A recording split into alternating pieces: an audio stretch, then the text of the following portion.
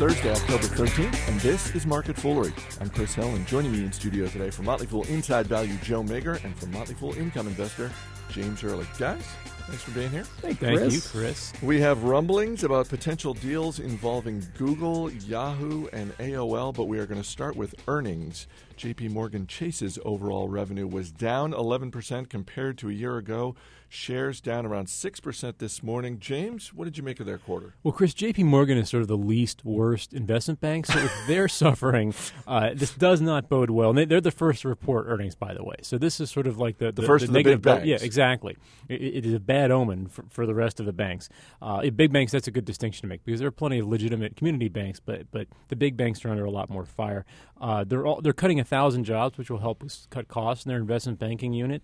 But the real story to me, Chris, is this heinous accounting injustice, abbreviated DVA, debt valuation adjustment. Some other banks use CVA, credit value adjustments. This is from an accounting rule called FAS 159. I think we're all pretty familiar with that one. If a bank's outstanding debts decline in value because the market thinks the bank has become sketchier, any company could do this.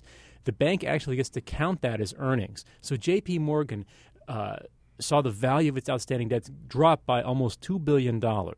In other words, the market has less faith in J.P. Morgan, but J.P. Morgan got to add that $2 billion or $1.9 billion to its earnings, which is almost half of its earnings. So that's kind of cheesy. It's very cheesy. Kind of. Yeah. It does better by being sketchy. It calls to mind the word that I think we invented on this podcast long ago, sleagle. Standing exactly for right. Slimy but legal. Joe? Well, I think the real story here is how hard the white shoe and seersucker suit market is going to get hit by 1,000 investment banker cuts. That's a real shame. Really? That's going to affect your wardrobe as well? Because you're big for white shoes. I'm one to talk. I wear a lot of boat guy. shoes, and I do own a seersucker suit. You do, really? Oh, well, it's quite fine. Well, and one of the other things that stood out for me in the coverage of J.P. Morgan was the fact that their investment banking revenue, compared to even just the last quarter, is down substantially. What does that mean? Does that just mean that there's less activity on Wall Street, fewer deals getting done? Yeah, when the market's not good, people don't want to go. You saw with Groupon, they don't want to go public. They want to wait. And this hurts investment bankers because they charge outrageous fees for these services, and they don't have anyone to charge their fees to. So yeah, it's very simple, actually. All right, a couple of potential deals making headlines today. Let's start with the reports that Tim Armstrong, who is the CEO of AOL, has been meeting with some of the top shareholders of the company to push the idea of selling AOL to Yahoo. Now, in the interest of disclosure, we work with both of these companies. So, Joe, I'll start with you. What do you make of this? I mean, one way I look at this is just in terms of the competitive landscape and sort of internet media companies. Is consolidation better for one or both of these companies, or is this the sort of thing where there's enough room for more than one company to be successful in the internet media space? Well, there definitely is room for a lot of winners here. I think in terms of the two of these guys hooking up, Yahoo has more strategic options on their plate than AOL does because they've got the Chinese assets that they could offload, and a lot of private equity buyers are pretty interested in Yahoo because, like AOL, it still gets tons of traffic. Like a lot of people are quick to write these companies off, but the reality is they draw a ton of eyeballs. Now, I could see a scenario where, let's say, Yahoo buys AOL, and they could do it with cash on hand, so it's not like a huge deal breaker. And they go through, they cut a lot of costs, cut a lot of overhead, which, cut some redundancies. I mean, read between the lines, they let a lot of people go. And they consolidate the sites as best they can. And then they turn around and unload the Chinese assets and non-core positions and try and make a go of it as a going concern like that. So just in terms of Yahoo and its shareholders and people interested in that company, do you think this is potentially a good move for them, even if it's just one in a series of moves to really unlock the value of the company? I think it would. I think they could get a good deal on AOL. And I think they could wring out a lot of value from it. I'm not sure that buying AOL is what would ultimately unlock the most value for them, though. James? The missing piece here is content. Right now, you've got the equivalent of two, I don't want to say empty stadiums getting together. That's too dramatic. But stadiums that are emptying because sort of the main act has ended. You can put them together. You have more people, but people are still leaving both of these entities. And as Joe said, AOL is not huge, so that bodes well for Yahoo in the sense that it wouldn't be a huge deal, but do people need portals to get on the internet anymore? Do people need, what do people need? That's the thing that either of these companies really needs to think about is what's going to be the draw going forward. That's going to save or not save either Yahoo or AOL. Yeah, I do think AOL's worth more to Yahoo than AOL's worth to anyone else because they could get a lot of synergy from putting the two companies together, but it still might not stop some private equity buyer from coming in, especially, at $1.5 billion price tag for AOL. A lot of funds could come in and make that deal. Google is reporting earnings after the closing bell today, so obviously we're taping before that. We'll check their results on Motley Fool Money this weekend.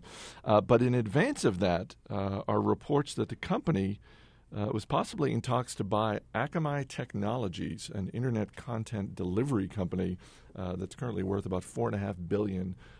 Joe, you said just yesterday that Google is a company that you watch very closely. Yeah. What do you make, earnings aside, what do you make of this story with Akamai? Well, Google is rumored to buy pretty much everyone at points. I'm waiting to hear the rumor that they're going to buy us. They're not. But I think in this case, it could make sense in one respect, which is that Akamai is all about making the web faster. And Google has that same agenda for the reason that they want more people on the web using it more often and ultimately doing more searches so they can deliver more ads. That said, I don't know that Akamai is necessarily a logical partner. And part of the bull case that I heard for this acquisition was that Google could tap a lot of the data that Akamai has on consumption by individuals and basically target ads to people based on what they're viewing and consuming. Mm-hmm. And given all the heat that Google has from the DOJ right now and virtually every other governmental body, I don't know that they're going to really roll the dice on that and want to go through such a huge regulatory headache for an acquisition that is peanuts in the grand and they target the ads already, right? Google has that tech. I mean, I get some weird ads, and I think that explains it. So you're saying if you're a Google shareholder and somewhere on the back burner of your concerns is the federal government making the monopoly case, you're saying an acquisition of Akamai actually hurts that. It would Google only add on to the pile of problems they've got with the government. I want to wrap up with an email that we got from one of our longtime listeners, a gentleman in the St. Louis area by the name of Fred Gaddis. I hope I'm pronouncing Fred's last name correctly. But he dropped us a note back in August and invited us, very nicely invited us to the 8th annual Fredtoberfest, which is a party that he has in mid-October. It's this Saturday. It's October 15th. He even included the flyer, which I've got here. It looks pretty good. It does look good. Fredtoberfest, all the beer, bratwurst, hot dogs, cheese, and bread you can imagine, and lots of beer. So, Fred, thank you for the invite. Unfortunately, we're not going to be able to make it to St. Louis to the party. But, guys, if we were going, I mean, obviously, we would be good guests. We would bring some sort of side dish. James, I'm assuming you'd pick a side dish that was incredibly healthy. Yeah, judging by the food groups represented on Fred's flyer, I see bratwurst, beer, bread. I think he's a little short on greens, so I would be happy to make my signature green drink for anyone who's interested. Kale, broccoli, cucumber, Swiss chard if I have it, things like that. A spirulina. Sometimes I add a little rice protein to spice it up. Just anything that's green, basically. I just mix it, and it's pretty good. So that's what I would make for you, Fred. Thanks for the invite. It was a very nice invite, and I think he was genuine. But I think listening now, he's probably genuinely glad that you're not coming. Joe, what would you bring? I'd pile on the pork. I'd bring the old bacon explosion. It's bacon wrapped in sausage, wrapped in bacon, and you slow cook it on the grill, slice it up, and then put it on buttered Southern-style biscuits. I will. Cardiologist's dream right there. Exactly. I will bring the best potato salad I know of, which has as two key ingredients bacon and blue cheese. So I think it would fit right Strong. in. Again, Fred, thank you for the invite. Sorry we're not going to make it, but who knows? Maybe next year we splurge for the 9th annual Fredtoberfest. We got that in the It's budget, tempting, right? Yeah. Get the full mobile and just ride on out there. All right, Joe Mager, James Early. Guys, thanks for being here. Thank Thanks, you, Chris. Chris. As always, people on the program may have interest in the stocks they talk about, and the Motley Fool may have formal recommendations for or against. So don't buy or sell stocks based solely on what you hear. Be sure to check out the Motley Fool Money radio show this weekend. That's Motley Fool Money on iTunes, online, and on radio stations across America. That's it for this edition of Market Foolery. Please don't forget to vote for the 2011 Podcast Awards. It's open for the next 2 weeks. You can vote every day at podcastawards.com. Our producer is Matt Greer. I'm Chris Hill. Thanks for listening. See you on Monday.